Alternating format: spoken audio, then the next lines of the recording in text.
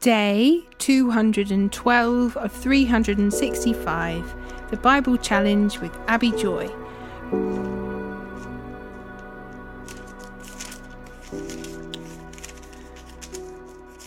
Proverbs chapter 18 verse 17 to chapter 19 verse 2. The first to speak in court sounds right until the cross-examination begins. Flipping a coin can end arguments. It settles disputes between powerful opponents. An offended friend is harder to win back than a fortified city. Arguments separate friends like a gate locked with bars. Wise words satisfy like a good meal. The right words bring satisfaction. The tongue can bring death or life.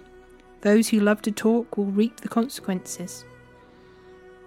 The man who finds a wife finds a treasure, and he receives favour from the Lord. The poor plead for mercy. The rich answer with insult. There are friends who destroy each other, but a real friend sticks closer than a brother. Better to be poor and honest than to be dishonest and a fool. Enthusiasm without knowledge is no good. Haste makes mistakes.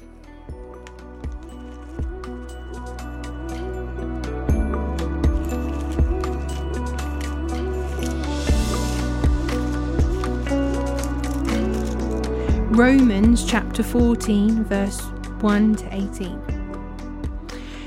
Accept other believers who are weak in faith, and don't argue with them about what they think is right or wrong. For instance, one person believes it's all right to eat anything, but another believer with a sensitive conscience will only eat vegetables. Those who feel free to eat anything must not look down on those who don't, and those who don't eat certain foods must not condemn those who do, for God has accepted them.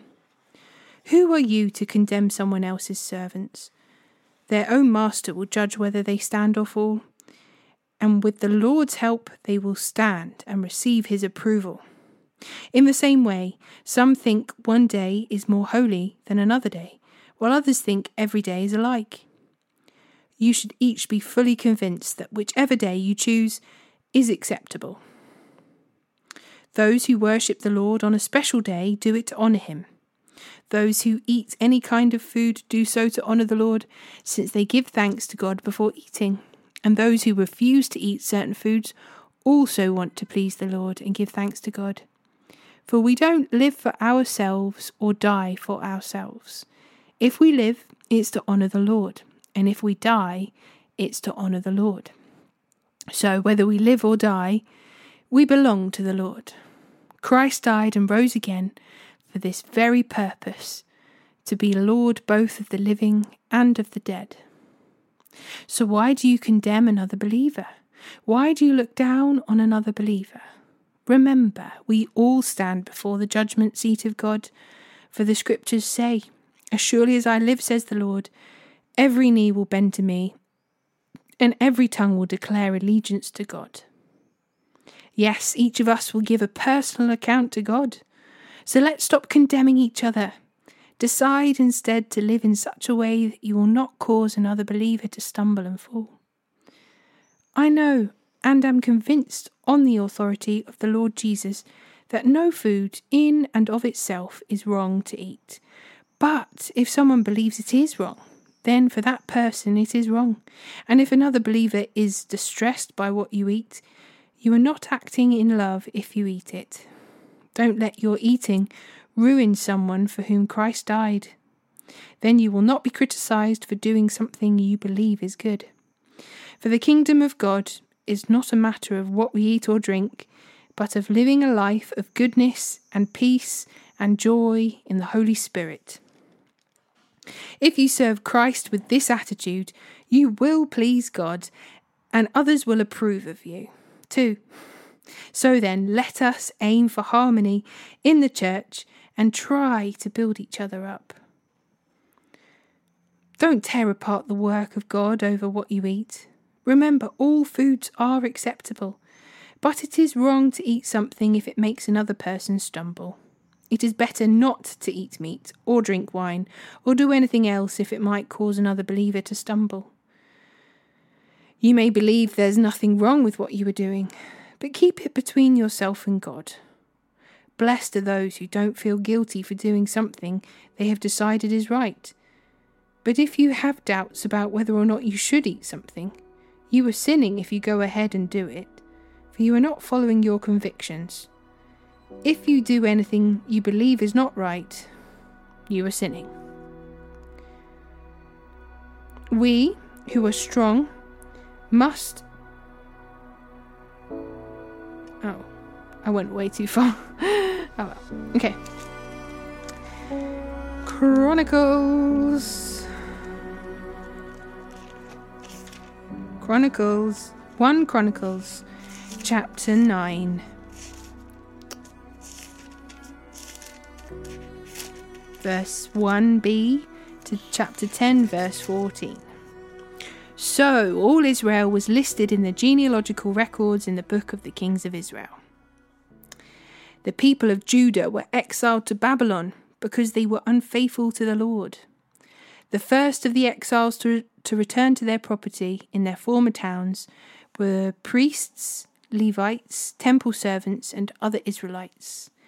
Some of the people from the tribes of Judah, Benjamin, Ephraim, and Manasseh came and settled in Jerusalem. One family that returned was that of Uthai, son of Ammihud, son of Omri, son of Imri, son of Bani, a descendant of Perez, son of Judah. Others returned from the Shilonite clan, including Asaiah, the oldest, and his sons. From the Zerahite clan, Joel returned with his relatives. In all, 690 families from the tribe of Judah returned. From the tribe of Benjamin came Salu, son of Meshullam, son of Hodaviah, son of Hasenuah, Ibneiah, son of Jeroham, Elah, son of Uzzi, son of Mikri, and Meshullam, son of Shephathiah, son of Reuel, son of Ibnijah. These men were all leaders of clans, and they were listed in their genealogical records. In all, 956 families from the tribe of Benjamin returned. Among the priests who returned were Jedaiah, Jehoiarib, Jachin, Azariah, son of Hilkiah, son of Meshullam, son of Zadok, son of Meraioth, son of Ahitub. Azariah was the chief officer of the house of God. Other returning priests were Adiah, son of Jeroham, son of Pashhur, son of Malchijah, and Masai, son of Adiel, son of Jazerah, son of Meshullam, son of Meshhilimith, son of Immer. In all, 1,760 priests returned. They were heads of clans and very able men. They were responsible for ministering at the house of God. The Levites who returned were Shemaiah, son of Hashhub, son of Azrikam, son of Hashabiah, a descendant of Merari, Bachar, Heresh, Galal, Mattaniah, son of Micah, son of Zikri, son of Asaph, Obadiah, son of Shemaiah, son of Galal, son of Jeduthan, and Bechariah, son of Asa, son of Elkanah, who lived in the area of Netophathah. The gatekeepers who returned were Shallum, Akub, Talmon, Ahiman, and their relatives. Shallum was the chief gatekeeper. Prior to this time, they were responsible for the king's gate on the east side. These men served as gatekeepers for the camps of the Levites. Shallum was the son of Korah, a descendant of Apisaph, from the clan of Korah. He and his relatives, the Korahites, were responsible for guarding the entrance to the sanctuary, just as their ancestors had guarded the tabernacle in the camp of the Lord. Phinehas, son of Eleazar, had been in charge of the gatekeepers in earlier times, and the Lord had been with him. And later, Zechariah, son of Meshelemiah, was responsible for guarding the entrance to the tabernacle. In all, there were 212 gatekeepers in those days, and they were listed according to the genealogies in their villages. David and Samuel, the seer, had appointed their ancestors because they were reliable men. These gatekeepers and their descendants, by their divisions, were responsible for guarding the entrance to the house of the Lord when that house was a tent. The gatekeepers were stationed on all four sides, east, west, north, and south. Their relatives in the villages came regularly to share their duties for 7-day periods. The 4 chief gatekeepers, all Levites, were trusted officials, for they were responsible for the rooms and treasuries at the house of God. They would spend the night around the house of God, since it was their duty to guard it and to open the gates every morning. Some of the gatekeepers were assigned to care for the various articles used in worship. They checked them in and out to avoid any loss. Others were responsible for the furnishings, the items in the sanctuary, and the supplies such as choice flour, wine, olive oil, frankincense, and spices. But it was the priests who blended the spices. Mattithiah, a Levite, and the oldest son of Shallum the Korite, was entrusted with baking the bread used in offerings. And some members of the clan of Kohath were in charge of preparing the bread to be set on the table each Sabbath day.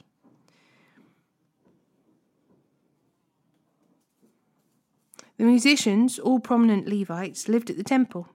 They were exempt from other responsibilities since they were on duty at all hours. All these men lived in Jerusalem. They were the heads of the Levite families and were listed as prominent leaders in their genealogical records. Jael, the father of Gibeon, lived in the town of Gibeon. His wife was Maachah, and his oldest son was named Abdon. Jael's other sons were Zer, Kish, Baal, Ner, Nadab, Gedor, Ahio, Zechariah, and Mikloth. Mikloth was the father of Shimeam. All these families lived near each other in Jerusalem. Ner was the father of Kish.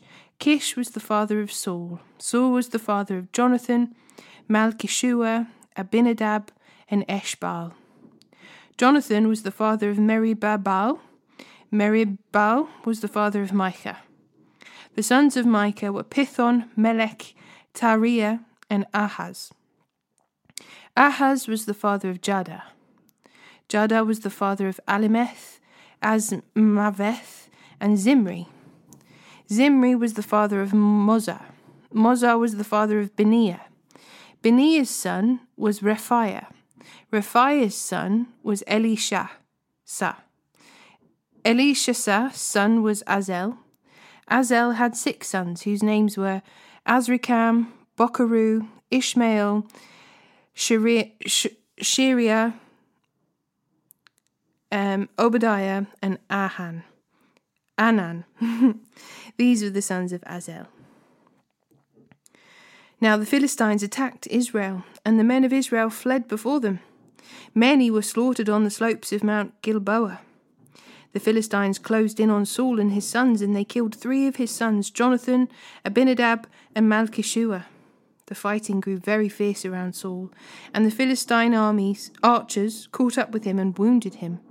Saul groaned to his armor-bearer, "Take your sword and kill me before these pagan Philistines come to taunt and torture me." But his armor-bearer was afraid and would not do it, so Saul took his own sword and fell on it. When his armor-bearer realized that Saul was dead, he fell on his own sword and died. So Saul and his 3 sons died there together, bringing his dynasty to an end.